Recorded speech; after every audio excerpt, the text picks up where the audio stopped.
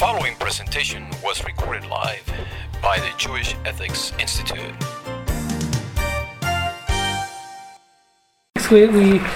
We are doing the method of business ethics on the parsha.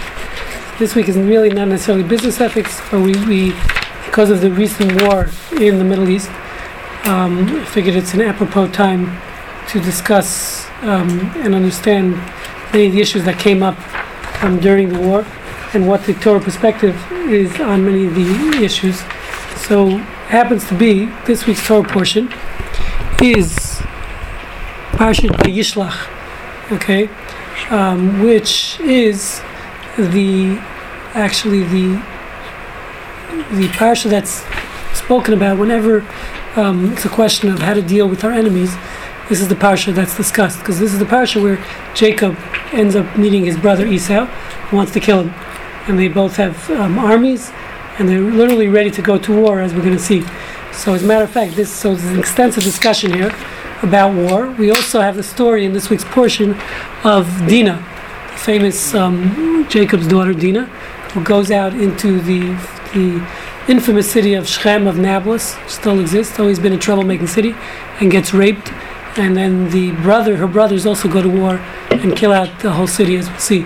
So the many questions that come up in war as questions of killing non-combatants and children and innocents, and how that fits in. We're going to talk about that. Yes. Rabbi, in Vaishlach, is there a mention of the fact that Esau is going to war? Yeah. If I remember, it says that he has an army, but it doesn't say that he's going to attack. Okay. Well, it says he's. No, I think you're wrong. But we'll see. It says, look at verse. Maybe you're right. Let's see, verse 7. It says, the angels returned to Jacob, saying, "We came to your brother to Esau, and he's also coming toward you, and 400 men are with him." I believe he uses the word war at some later point. Maybe I'm wrong. Let's see. We'll see if you're right.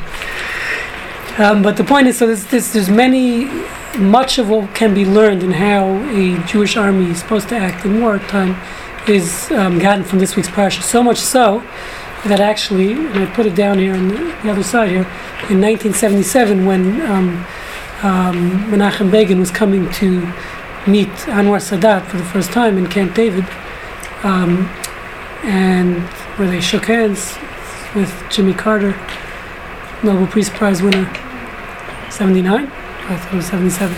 Apologize, I put 77. Okay, I stand corrected, 1979. So the Menachem Begin, who was somewhat a religious man, semi-religious, they say he was Shomer Shabbos, he actually came, prior to going to Camp David, he met with a few Jewish leaders. Amongst them, he went to visit Lubavitcher Rebbe, and also Moshe Feinstein in New York prior to going to Camp David. And both of them actually told him the same thing. They told him to, before he meets Sadat, to study this portion of Vayishlach. Both of them gave the same message. Because the Talmud says this is the portion that you want to know how to deal with the enemy, this is it. So I figured since it fits into context with what's going on in the world, unfortunately, so it's important for us to understand this. So we'll begin with the story of Esau and Jacob. So Esau and Yaakov. So if you remember, just to fill you in on last week's story, last week's parsha begins with the aspect of Esau. Jacob quote unquote stole his firstborn ship, and we discussed that I think 2 weeks ago in the class, whether he had a right. He sold it to him, and then he ended up stealing the blessings. So Esau is not a happy camper. His twin brother, and he's very upset, and literally he wants to kill him.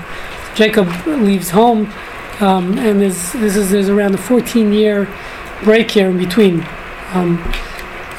Jacob was running away, so to speak, on the road, and now he realizes it's time to come home again. He's married, he has a family, Jacob, and he ends up, he's going to meet his brother. So what happens? So the parsha begins with, hence the name Vayishlach. Vayishlach means he sent. So it begins with Vayishlach Yaakov. I'll read in the Hebrew and translate. Vayishlach Yaakov malachim lifanav. Jacob sent angels before him. 2 angels here doesn't really mean angels, it means messengers. So the word malachim is also used interchangeably, angels and messengers. Okay, so it doesn't, Rashi understands it to mean literally angels, but the simple interpretation is messengers. Okay, so Welcome, same thing. What? Mishlochim, technically?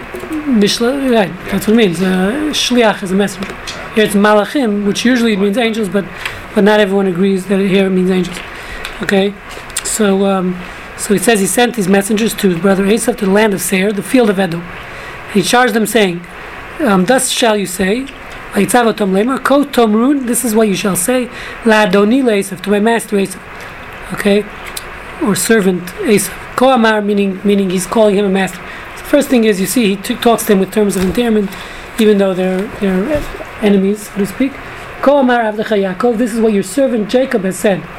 In Lavan Garti, I've dwelled with Lavan, that was their uncle Lavan, their mother Rebecca's brother. So I lived with him, Eichar Adata, and I delayed till now. So this was also Jacob's father-in-law. He ended up marrying. Of course, Rachel and Rachel and Leah, were daughters of Laban. So he says, I lived with him. Interestingly, Rashi points out, why is he mentioning this fact? He's saying, I lived with Laban, and still in all, I still remained righteous, still remained observant, right? Even though I was with him in his bad influence, so to speak, for so many years, almost 20 years he lived with Laban. He's saying, I'm still Jacob, okay? And he goes on to say, I acquired all these belongings, donkeys, all these cattle, and maidservants, and I'm sending a message to tell my master, my Lord, to find favor in your eyes. So this is step number one, as we're going to see. The first step prior to war, you see from here, is appeasement. Before a war, you got to try to make peace and appease the enemy. That's step number one, as we're going to discuss. And so much so, we'll see soon he sent gifts. Jacob actually sent gifts to Esau. Okay, so he sends a message to find favor in his eyes. Okay, that was his objective. His goal is, step is to find favor. By the way, later on, see this in one of the next pages, and this one at the time.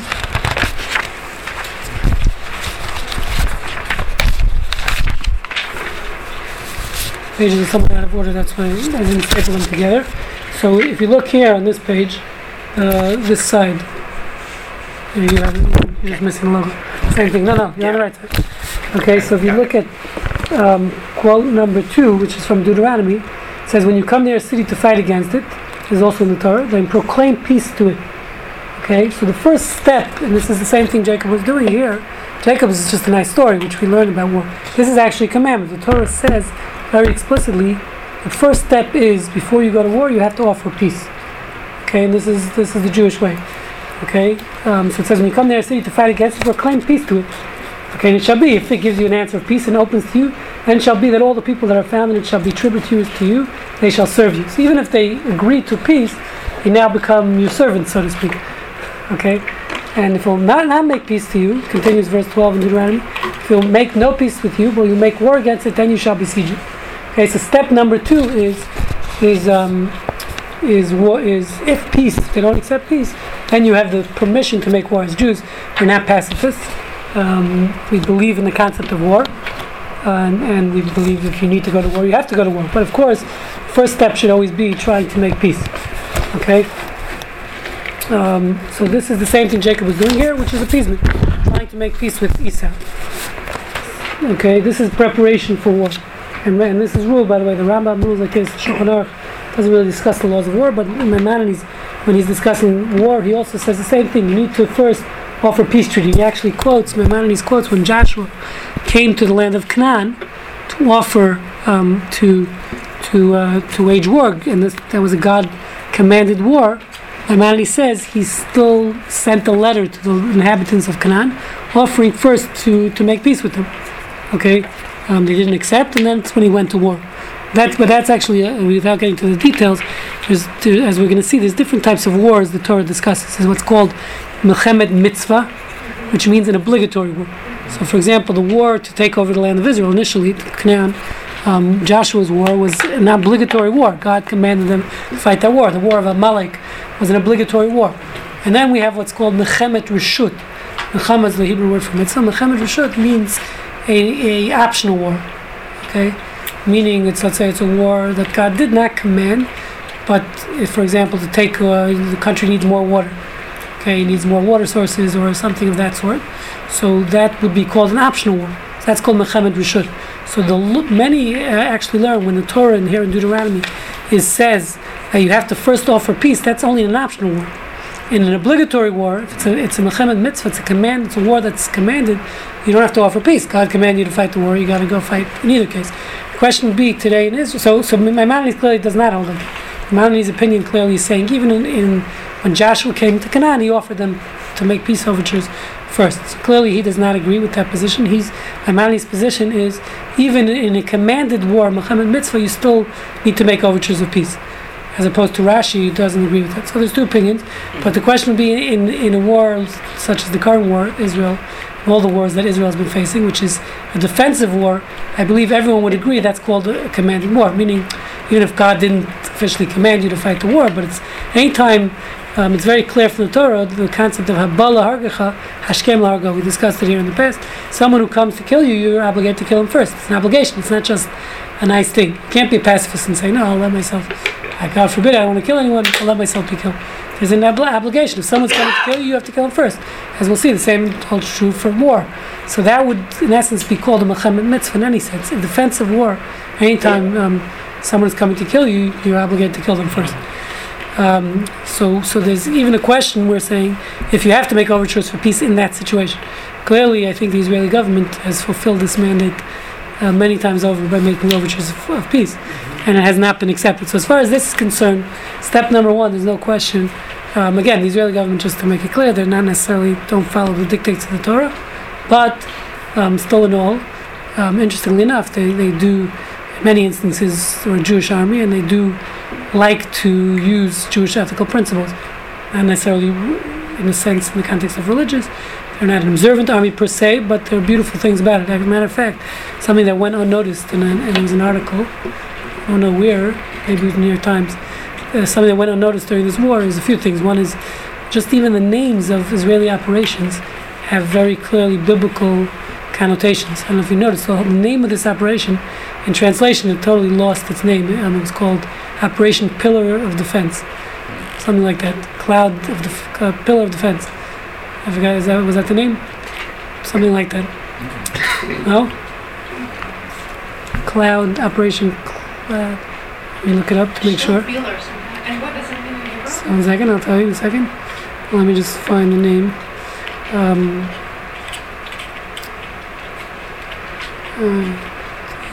TF Operation.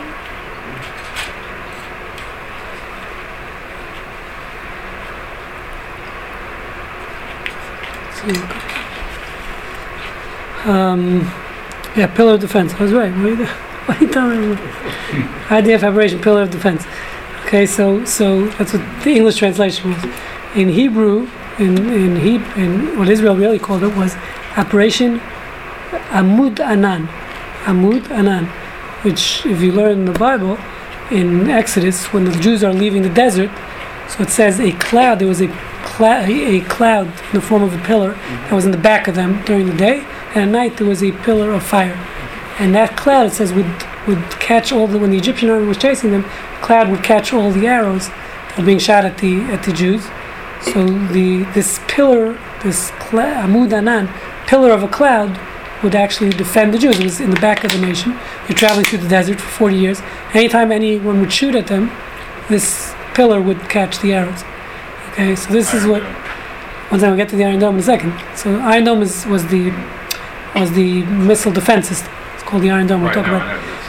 I'll tell you in a second. So the pillar, so Amud Anan, these words Amud Anan from the Torah, it means we're referring to that pillar, which was a beautiful concept, meaning their point of the Israeli army, whatever the religious connotations are, it's a defensive war. Here we're just here to protect our citizens from missiles, which was what the cloud pillar was doing in the desert. Sometimes people totally missed it. I mean, even Jews, like Operation Pillar of Defense, even getting tweets on their phone. No one knew what it meant. It was a beautiful concept. Actually, someone told me the same thing about the Iron Dome, which was the missile defense system that Israel employed. It was also similar. The word in Hebrew is Kippat Barzal. Kippat, it's the word for dome in Hebrew is the kippah. It's same thing. We're saying it's sort of the yarmulke is protecting, our iron yarmulke is protecting us. So it's everything has biblical connotation. Keep us not biblical, but the point is, so we don't even as Jews. Like I didn't realize when Operation Pillar of Defense, I didn't put it together until I was reading a Hebrew website and everything. So it's a fascinating thing. As much as we want to say the Israeli government is not technically a religious government, but they clearly everything is, and I think they understand. At the end of the day, everything is related to the Bible and related to God, which is a fascinating thing. And like I was saying, even Menachem Begin, when he came to meet Anwar Sadat, and wouldn't say he was fervently religious, he understood that prior to making such a treaty, he went to meet Jewish leaders. There's nothing political about it because no one's voting. These were American Jewish leaders, religious leaders, not talking about American political leaders. So he didn't go to meet the heads of the ADL or Abraham Foxman. What's his organization? ADL. That is ADL. And he went to the religious leaders because he understood, when we're making such major decisions for the country, we need to have a Torah perspective on this. Okay, so getting back to the parsha, it's just fascinating to keep that in mind. Whenever you see a operational name in Israel, there's always some connotation. When I believe it or not, I served in the Israeli army for all of 2 weeks in my life. When I was in yeshiva there. Did they kick you out or what, Rabbi? When I was there, it was during the first Intifada when I was in yeshiva. So I had a program for foreigners where they were desperate. They needed just manpower. People like to make sandwiches on the basis, so they did basic training for 14 days. So one of the things they teach you, so everything. First of all, by the way, the army, they do have Shabbat. There's no training. Nothing's done on Shabbat. It's like a day off, even in the army. Obviously, if it's something pikuach nefesh, it's to save a life. Of course, you do it, but no training. Nothing's done. Everyone can wear. You don't have to wear a uniform on Shabbat on the base. And one of the fascinating things I found is, so in the M16. They teach you how to take apart an M16 and put it together blindfolded. One of the things I learned. I don't know if I could do it today. Wow. So there's a pin in the M16 that without this, it's a little pin. It's like literally like a half inch big. And if you lose that pin, the gun's useless. If you take it apart and you lose that pin, it's done. And the name of the pin is called Pin Shabbat. Why? Because if you lose that pin, they take away your free Shabbos. You can't go home for Shabbos. It's like everyone in the army gets one free Shabbos a month. You go home. So if you lose that pin, it's called Pin Shabbat. You lose your Shabbat. So that's even little things. Even little things have everything has a biblical connection. So it's an unbelievable army. By the way, you're not allowed to smoke in public on an army base on Shabbat in Israel. That's new. Yeah, it's unbelievable. Listen, people do it, but in saying officially the rules, you're not allowed to smoke public on Shabbat. So that's something they make Kiddush. Every army base has a shul with a Sefer Torah. What's the reasoning for that? Because you're not allowed to smoke. You can't smoke on Shabbos. You're not supposed to. Well, I don't smoke, so I don't even know that. Fire, you're not allowed to fire. Oh, you're not allowed to smoke on Shabbos. Just fire. Right. Lighting it. Oh, that's right. Lighting Of fire. course. Yeah. But if somebody lights it for you, Then you can do it. Right? You can't get a non-Jew to do it. But you can't ask That's why the Israeli army I has remember- Shabbos. Yeah, Jews. I remember in yeshiva when Let me light that cigarette guys. for you. He said in Europe when people they couldn't smoke on Shabbat, so they do is in yeshiva. They would before Shabbat they'd like light up chain smoking cigarettes, Keep it going. breathe it into a jar, and close the jar before Shabbos full of smoke. And then on Shabbos they'd open the jar. Just get a smell. Oh yeah, to breathe in. To get the wonderful benefit of all the tar Okay. and nicotine. So anyway, okay, getting back to war. So the point is, so Jacob, we're in the middle of Jacob here. So Jacob again comes across. He sends the first thing he sends, tries to appease his brother Esau, and he goes on to say, "Veshuv Malachim El Yaakov." So what happens? They return to him, saying, verse 7 on the sheet, the angels return to Jacob, saying, "We came to your brother to Esau, and he is also coming toward you. 400 men are with him." This is what Lydia pointed out. These four doesn't mention they're coming to fight a war. There are 400 men with. Obviously, the connotation is they're coming to fight. They're coming to fight. But Lydia is saying, pointing out, it doesn't say the word war here, and we'll see as we go on if she's correct. It doesn't mention that. So far she doesn't mention it. In verse number 8, Jacob became very frightened and was distressed. Okay, it's a very important verse. So he divided the people who were with him, and the flocks and the cattle and the camels into two camps. Okay. So now, interestingly enough, I think you have it here on your last sheet. Yes, you turn over this sheet here. This sheet, turn to the back of it. Yeah, okay. And I apologize, things are out of order because there's so much information and not enough time to put it in order. So if you look at C, the last quote on the sheet here, says, Rashi explains on this verse, it says that Jacob became very frightened and it distressed him. Okay, so Rashi explains, interprets the verse. What's these two languages? He became frightened and distressed. What's the 2 points here? Usually we believe Torah doesn't mince words. If there's 2 words here, frightened and distressed. In Hebrew, the words vayira, vayira Yaakov Ma'od, vayetzer lo. Okay, so what's this frightened and distressed? So Rashi explains he became frightened lest he be killed. He was scared that he would be killed. And Rashi continues, and it distressed him. What's those words mean? Worried to kill others. Meaning so he was frightened about himself, about his own life, but he was distressed that he might have to kill someone else. Okay, so the obvious question is here, what's he distressed? Listen, again, we just said, if you have to kill someone, if someone coming to kill you, you have every right to kill them. Okay, but still we see this concept, Jacob was still distressed. Even though he had every right to kill Esav, assuming Esav was coming to fight him, he had every right to kill him, but he still was distressed about it, distressed about killing someone else. This is a beautiful concept, and as we see today also in the Israeli army, keeps this precept very much so, which is even though you have every right to fight, we're still, every time a civilian is killed, every time someone, or even the enemy, as Golda Meir said, you know the quote? If the Palestinian mothers of their children, as they hate Israel. That was one, which is a different quote, about us killing. Yeah, maybe that's. There's a famous quote from her. I don't remember it either, but I should have looked it up. But something about us killing, meaning for an Israeli soldier to kill someone is also it's distressing, even the enemy, because we don't want to kill. We have no interest in killing. Surely not civilians, and surely not. We don't go dance in the streets when we kill the enemy. Right, even though they deserve to die. Right, the guy's killed by a missile. This guy had blood on his hands of hundreds of people. We don't go jumping for joy. So killing someone is distressful, even if you have every right to do it. It's one of the things you see here from Jacob.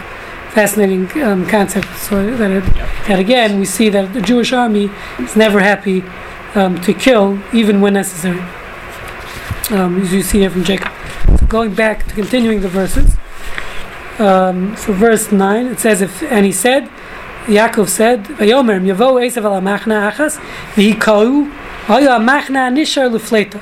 So the next step we see here that Jacob is doing in verse 8 and 9 is he was frightened.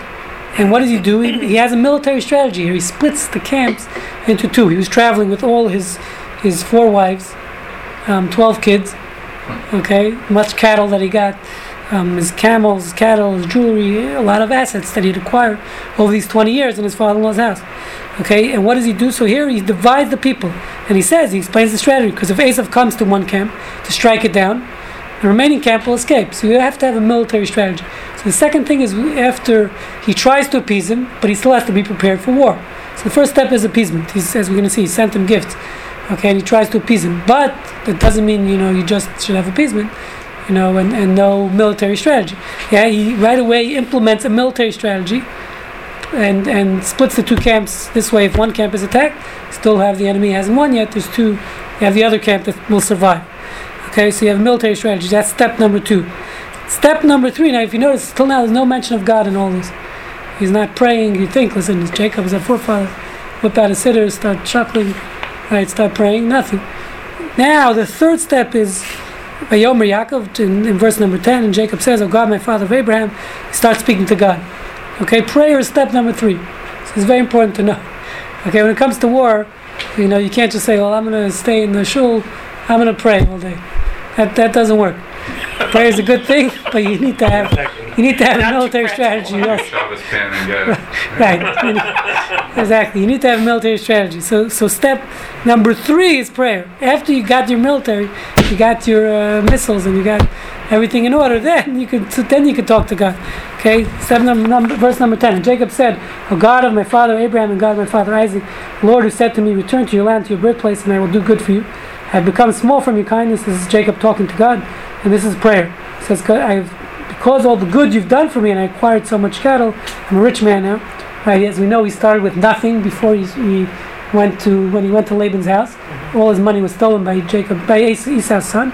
So he says, "You have rendered your servant with my staff I crossed this Jordan. All I did, I had one stick when I crossed the Jordan, and now I've become two camps. I have so much now, so many assets, that now I'm two camps." So now he asks his prayer from God in verse 12. "Hatzileni na miyad achi miyad Esau." Deliver me from the hand of my brother, from the hand of Esau. I'm afraid of him, lest he come and strike me and strike a mother with children. Okay? And you said, he speaks to God, "I will surely do good with you, make you seed as numerous as the sand." So again, the third step, he's praying to God here, what God should do for him. And continues on side 2.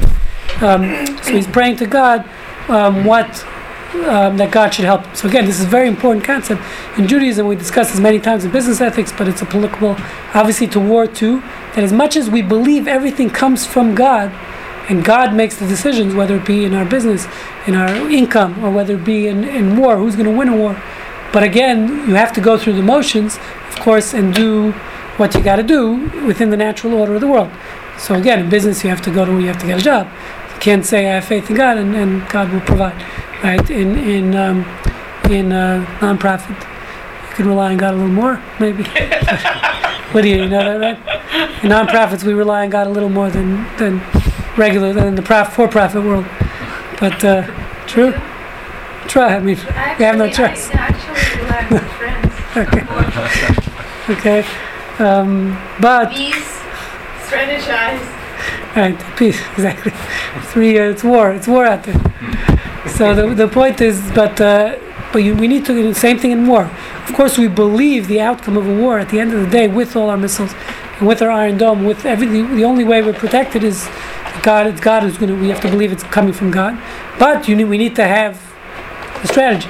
We need to go to war, and we can't, just let ourselves be killed. Rabbi, did you hear the Rabbi Bnei Brak, what he said? No missiles will fall on Bnei Brak. Yeah, no missiles will fall here. He didn't. He was right. We have a kippah. Did you hear that? Right. So. Where was he during Holocaust? He only said Bnei Brak. He didn't say the rest of the Exactly. country. Okay, so again, and I put it down. You see at the bottom here. It says, and again, the rest of the verses, I want to move on. The rest of the verses here discuss how the gifts he then sent. Again, he sent gifts to Esav. Of course, Esav doesn't listen to him, and they end up fighting. At least with his angel, the famous story, Jacob has a fight with the archangel. We're not going to go into that, but he sends him all these gifts. And so if you see down at the bottom of the page, slide 2, it says, again, just to reiterate, 3 things Jacob did to prepare for confrontation. 1 is he sent a lavish tribute to appease Esau. Number 2 is prayer. I put it, sorry, it's a mistake. It should be number 3. I put it as number 2. As B, it should be C. And strategy for battle, okay, those are the 3 things, yes. Was no battle between Esau and Jacob. There was strategy for battle, and then there's the fight with the angels, yes. But no battle. Yes, no physical battle between, but Jacob did fight his angel, Esau's angel, so to speak. Okay, hello, welcome. Okay, so that's the story of Jacob. Right, that's the story of Jacob and Esau, and how that fits in with current strategy within the Israeli army. This is what you just missed. This is what we're still discussing. And we have one more. Give it out now. So now we're going to move on to the story of the rape of Dinah, which is also in this part. Also very relevant to the question now becomes, now we decided clearly, as Jews, we're not pacifists. We believe in the concept of war. Yes, and that's another sheet. Yes. Thank you. I got Okay. it already. Here, one more. No, don't give it back. This is new. Oh, This is for you. I thought it was the same. No, nothing's the same. Looks the same. Same Oh, Hebrew. 3 sheets, okay. Yeah. 3 sheets. 3 sheets. Okay, so now Is there any bad luck with No, naming wait, Genesis the third? 34. Dina. Yeah. It's a common name No, given. I'm just wondering. No, Think about that. I think she was a great woman, Right, but it's she still- just it's no, I've never heard of an issue. Sure. It doesn't say in this story we don't blame the victim. She's clearly not her fault. What happened? On the name, but she was. That's true. Okay, so now this is in the same parsha. Interestingly enough, Jacob is a lot of tzaras. So now he finally settling down. He gets past this thing with his brother Esau, And now his daughter, I don't remember the age. I don't know. The Torah clearly doesn't give an age. I don't know how old she was at the time. I'm sure the commentators discuss it. I don't remember. But she goes out into the infamous city of Shechem. And from this story, we're going to try to understand the question that has come up in this last war, comes up in every war, but specifically, of course, in what happens. What is the Jewish perspective? What's the Torah perspective on killing civilians? And also, of course, we'll see. And also on collateral damage, so to speak. What happens if you have a case, as we have here, where you have the enemy is cowardly shooting missiles from schools, from hospitals, from mosques, which is what they were doing. I mean, I don't know if you saw, there was video even on CNN, believe it or not, that showed they put the missiles underground, missile launchers. It has like a automatic, like a top. It's underground, camouflage, and then lifts up, and the missiles shoot out in little alleyways literally between houses, civilian in residential neighborhoods in Gaza. It's unbelievable how this is what we're dealing with. Believe that normal human beings could do such a thing. They're literally putting their children in harm's way. Doing it to schools, from mosques, from media centers. There was this famous thing. This media center was hit twice. Israel showed pictures of on the roof of that media center. That's what they were shooting missiles from. So they did it specifically in a foreign media center. So this way, when Israel bombs it, they can claim, they're shooting at the media, they're killing the media. Unbelievable. And if you notice, when they showed the pictures, this is what they showed on some of these websites, Israel only shot off, only the top floor was hit. They specifically aimed it in order not to harm anyone in the building. Minor injuries to media people, but only the roof of the building was knocked off. It's amazing how careful they are when shooting in these. I have a huge issue with it, considering the industry that I'm in. Just carpet bomb. That's precisely what. If people want to destroy us, we need to win the war, not just to scratch, right? 100%, I agree. And Israel has not. Yes. Oh, it's a problem. They're so careful. There's a media wars, and you know what? We have not taught that biblical lesson. Be prepared for a war. Seek peace. Be prepared for the war. And you're saying which part? The strategy part or the appeasement? No, we try appeasement all the way, but when we're finally forced to war, we don't go all the way. Fight as if it's the last day in your life, not apologetic for it. Yeah, no, we're so scared of killing civilians and the world opinion. Right. That's the problem. That's the problem. 100%. Major problem. And yet the news paint the picture of us just bombing. Right, no matter what we do, exactly. You don't win. Yeah, you don't win either. That's all that it was. Precisely. Might as well get the job done. True. So let's see. So what's the Torah's view? So this is a famous story of the rape of Dinah. So we're on page 3. There's a little 3 on top of the page. Looks the same as the other page. There's a little 3 there on the right side. So in the same parsha Vayishlach, the Torah goes on to say. So quickly, we don't have that much time. So we'll read the verses in English. It says, Dinah, the daughter of Leah, she had born to Jacob, went out to look about amongst the daughters of the land. So she wanted, she wanted to have a social life. She went to befriend some of the daughters of Canaan, to meet them after they moved to this city. By the way, Shechem is notorious. It's an infamous city. If you notice throughout the Bible, Shechem, there's always problems with Shechem. Even up to this very day, Shechem is Nablus, it's current day Nablus. So this is the first story in Shechem where we have problems. Then you have, of course, Joseph was sold in Shechem by his brothers. That's where it took place, in the same city. And throughout history, Shechem has never been, Nablus is not a good city. So if you ever go to Israel, stay away from Nablus. It's not a good place. From Nablus? Yeah. Thank you for the warning. I will be there in 3 weeks. Okay. Sure. Stay away. It's actually under PA control, man, but that's all the more reason to stay away. So it says like this. It says, so what happens? She goes out, and Shechem, the son of Hamor, Shechem, who was basically Hamor was the governor of the city. The Hivite, the prince of the land, saw her, and he took her, lay with her, and violated her. So he rapes her, and then it says he loved her so much, he so cleaved to Dinah, the daughter of Jacob, loved the girl, spoke to the girl's heart. Shechem spoke to his father, Hamor, saying, verse 4, take this girl for me as a wife. So he wanted to marry her. It seems like in those days, by the way, it was not uncommon. After a rape, the purpose was, since this quote unquote the woman was damaged goods, so she would have a problem getting married afterwards. So it was sort of a penalty that the guy who raped her, it's not his prerogative, it's her prerogative, but she would have the choice to marry him. This way he would have to take care of her because otherwise there might have been an issue in those cultures that she wouldn't be able to get married. So this concept seems to have been existed in history. Now, again, it's her choice. So he wants to marry her. So he comes to Jacob's sons. So Jacob had heard that he had defiled his daughter Dinah, but his sons were with his livestock in the field. Jacob kept silent until they came home. Thereupon Jacob's sons answered Shechem and his father, Hamor, with cunning. So they tricked him. Famous trick, great trick. Don't try this at home. And they spoke because after all he defiled their sister Dinah. Okay, so the Torah says it was cunning, but in the essence it was they had a right to do it because they defiled. They had raped their sister. Okay, so it goes on to say what happens. What was the trick? It says they said to them, "We cannot do this thing to give our sister to a man who has a foreskin, for this is a disgrace to us." So meaning these, as we know, the Jews at that time, this was after the commandment of circumcision. The Canaanites were not circumcised. It says, "Listen, we love you dearly. We love for you to marry your sister, but you guys are not circumcised. We can't take you into our family." So, but with this, however, we will consent to you. If you will be like us, every male will be circumcised. So if you circumcise all your males, then we will give you our daughters, we'll take your daughters for ourselves, we'll dwell with you and become one people. Every life will be great. We can all date together, socialize. But if you do not listen to us to be uncircumcised, we will take our daughter and go. So the words pleased Hamor and Shechem. So the governor and his son were happy. So it says they called a town meeting. Everyone in the city got together. Verse 24, all those coming out of the gate of the city listened to Hamor, his son Shechem, and every male, all who went out to the gate of the city became circumcised. So the whole city was circumcised. And then if you turn over the page 4. Now it came to pass on the third day. By the way, this is something I have confirmed with surgeons.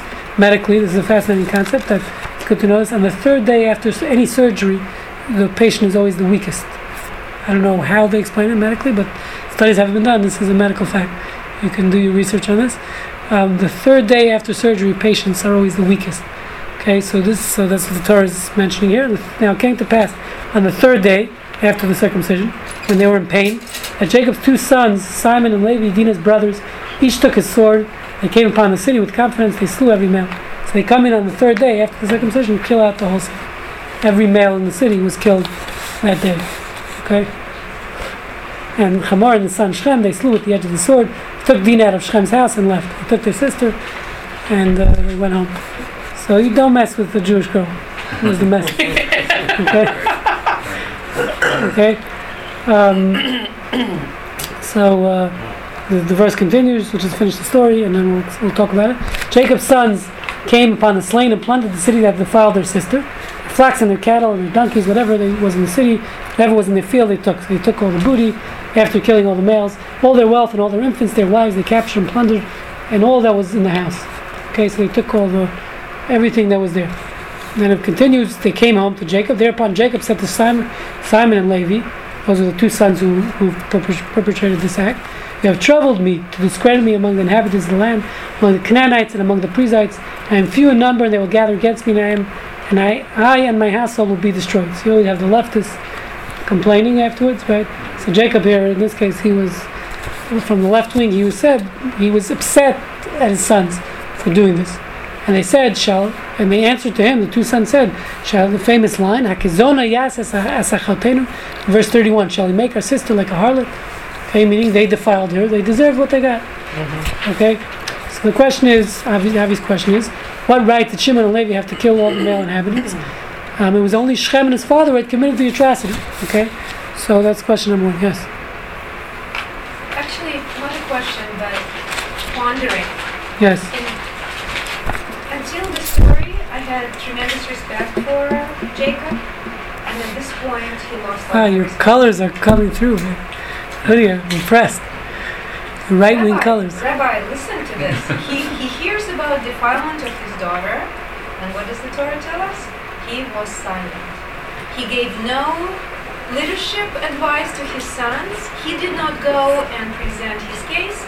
He stayed silent. And then when his boys, in other words, giving absolute, agreement, implicit agreement to this, which, knowing this, what he let happen, that makes me wonder where he really was distressed about killing others, because I see. No, so clearly he was saying he was very left. Yaakov was distressed about killing others, and he also here you're right.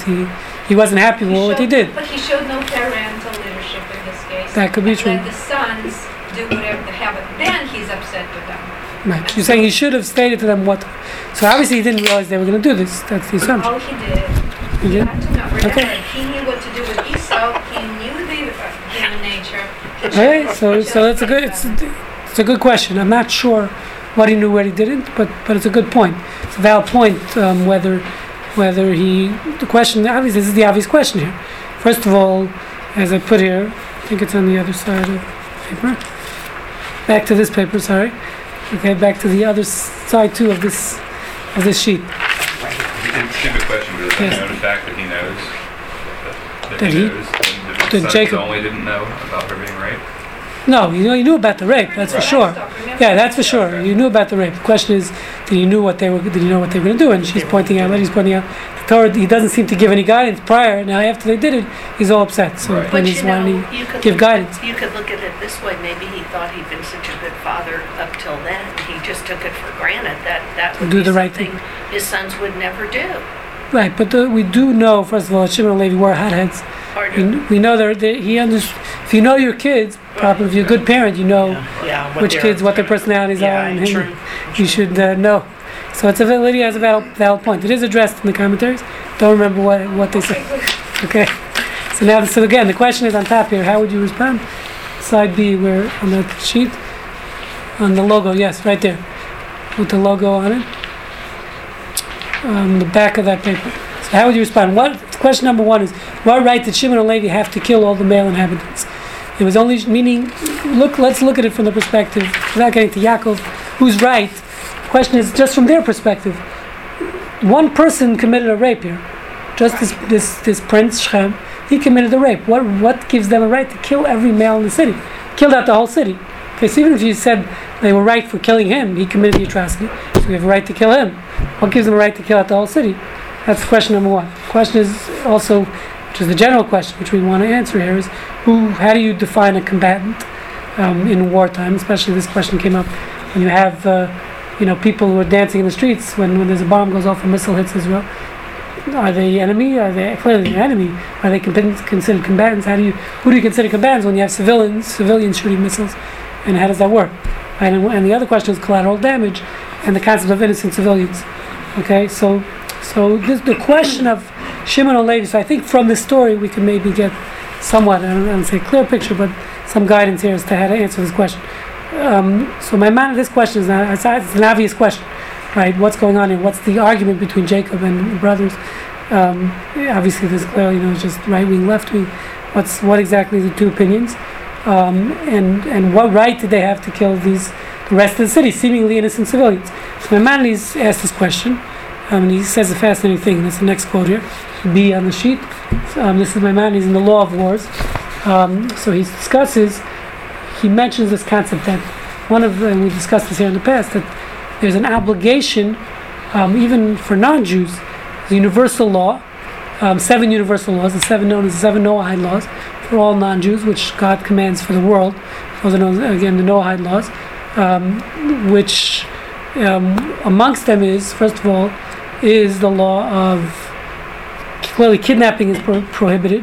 Rape, in the sense of if it's a single girl, is questionable. It's amongst those laws, but rape is clearly, it's no worse. It's kidnapping at the least, right? You're holding someone against their will.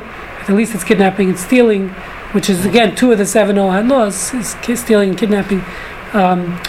Besides that, there's another law. One of the 7 Noahide laws is justice. It means society is obligated to have a justice system. You can't have society where there's just anarchy. People do whatever they want. So there's an obligation to bring people to law. That's the universal law. It's one of the 7 Noahide laws.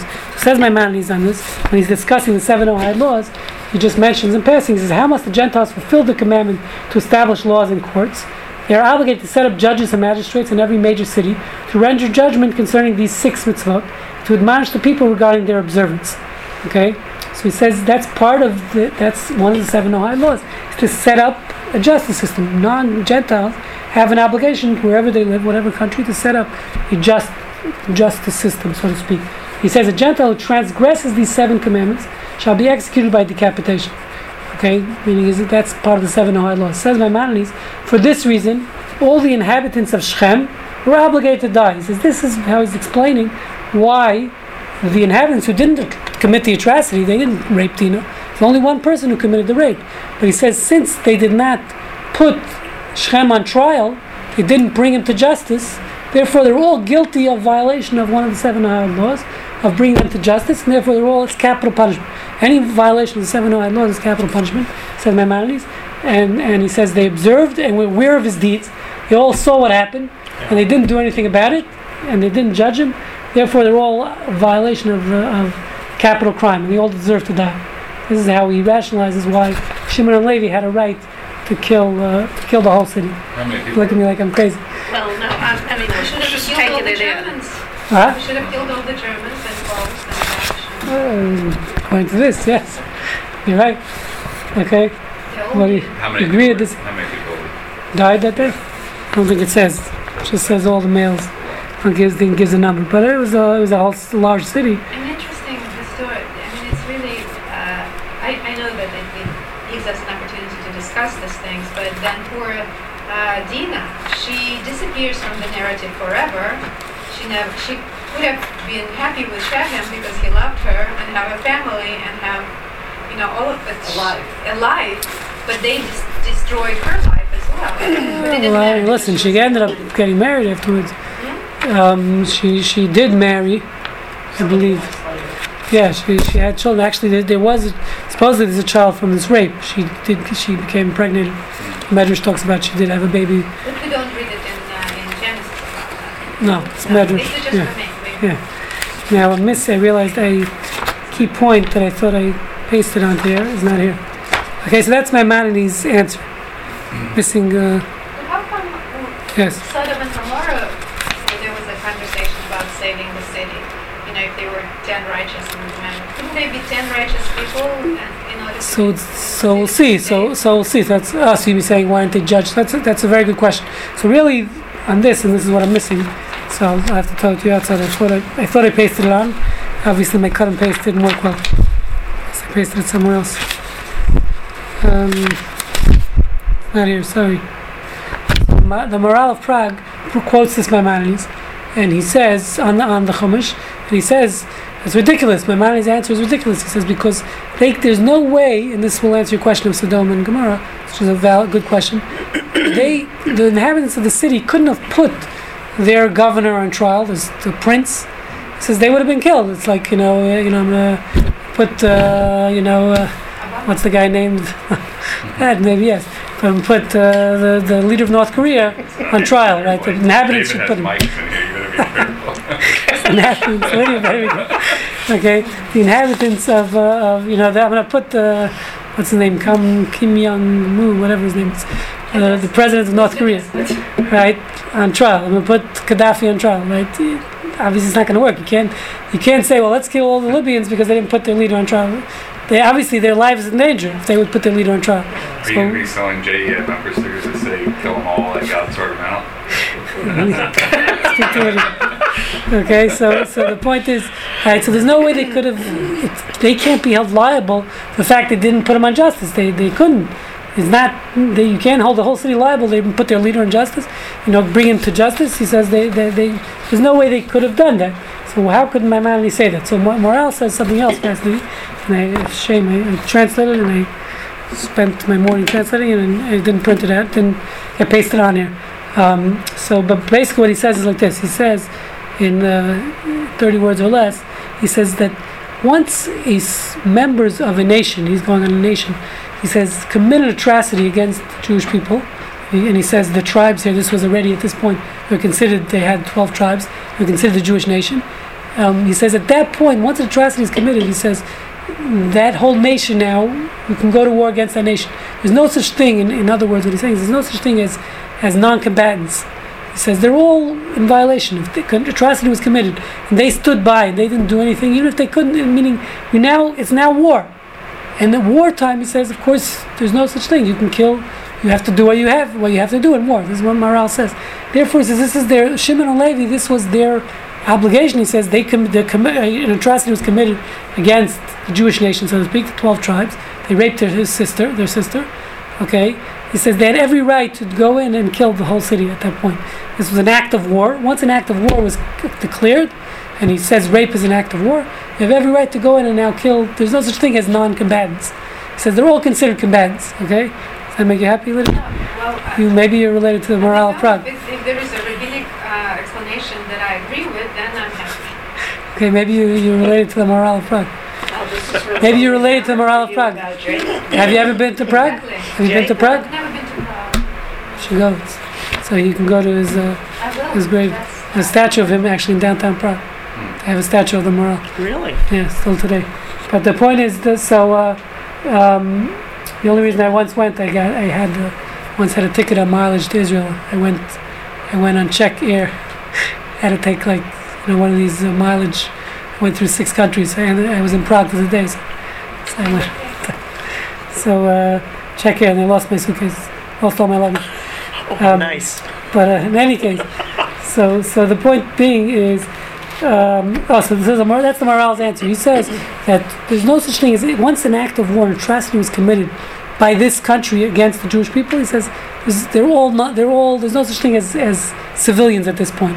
Of course, and what's important to note is Maimonides says very clearly, Torah says that even when you besiege a city, that's on the other side, going back to the other side, just turn back because we're almost out of time. So Maimonides says very clearly, look at the last quote on the page. When you lay number 5, it says, when you lay siege upon a city, you must leave one direction available for the non-combatants to flee the city. Okay, so you do have an obligation. If someone doesn't want to fight, you have to give them an exit strategy. And if someone says, listen, we don't want to be involved in this fight, so you have to, it says, when you besiege a city, you have to give them an exit, which technically anyone can leave Gaza through Egypt. They can't come into Israel maybe, but there is a way. If they need to leave, they can leave. So the point is, once you give them this opportunity to leave, he says morale. There's and you gave again. Of course, there were overtures of peace, as we discussed in the beginning. And everyone, there's no such thing as a combatant, and everyone technically has a right. You have a right to kill everyone. Yeah. I know we will discuss it, but there is a difference between Noahide laws and then our seeking mishpat, the justice, and what the Jews, the idea of the Jews of the justice, which is very different from us. Yes. Yeah. Okay. But part of them, but that's my mind. It's part of they have an obligation to do justice also. So if you're living in a society where, obviously, you might want to make the argument, like the morale's making, just like here, that people living in Gaza can't really bring their leaders. Even though if they understand there's an injustice being perpetrated by Hamas, I don't think there's much they can do about it. As far as civilians, if they do, they'll get their body dragged by motorcycles in the street.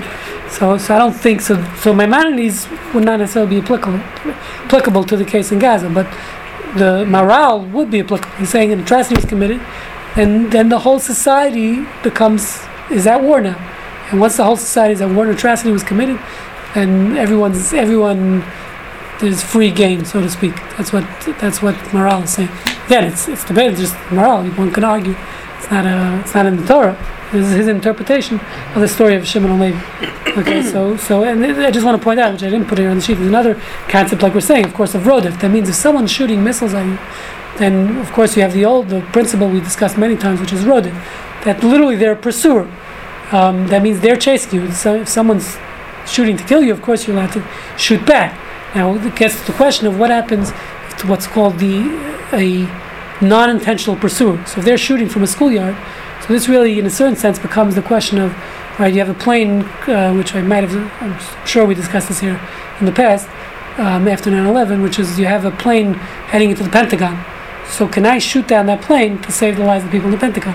There are innocent civilians on that plane, right? So if I shoot the plane down, if I don't shoot the plane down, it's going to crash the Pentagon, kill hundreds of important people in the Pentagon. Okay, if I do shoot the plane down, I'm killing innocent civilians. You're right. It's a din rodef. There's a pursuer here. The plane is now being used as a weapon. How do we view those innocent people on the plane? Do we have a right to kill them or not? So most opinions say it's called what's known as the non-intentional pursuer or innocent pursuer. So those people on the plane, they're pursuing you because right now they're part of this weapon, this airplane that's going to crash into the building. But they're innocent. They're non-intentional. They don't mean to harm you. So many, including Rabbi Akiva Eiger, many say that even a non-intentional pursuer is considered a pursuer, and you have a right to kill them. So if people are in that spot where the missiles are being shot from. There's a school there. Technically, it might fit into that category. The proof, actually, interestingly enough, the proof to that is abortion. That we kill, according to Maimonides at least, we kill. The reason why you're allowed to kill, to abort a fetus, is according to Maimonides, is because if it's endangering the life of the mother, because the fetus is a rodef.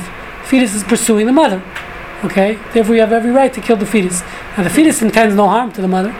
Right? The fetus has no intention to harm the mother. The fetus is living, just going about its life. Somehow there's some medical issue.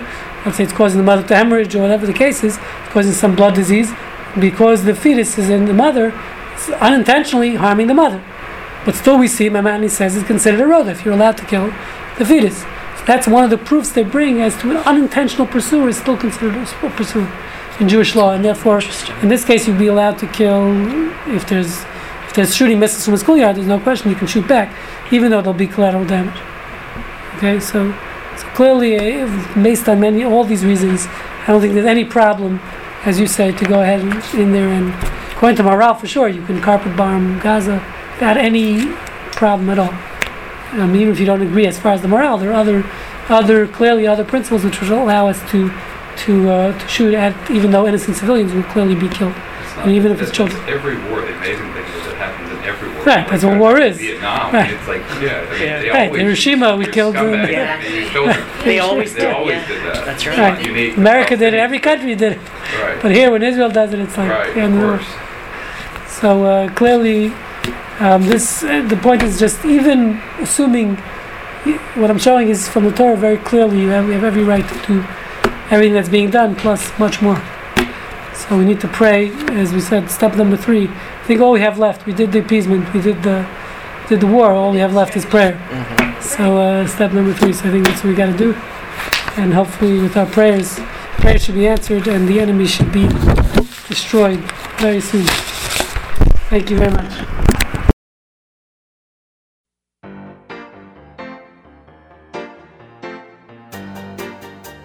You have been listening to the MP3 project from the Jewish Ethics Institute.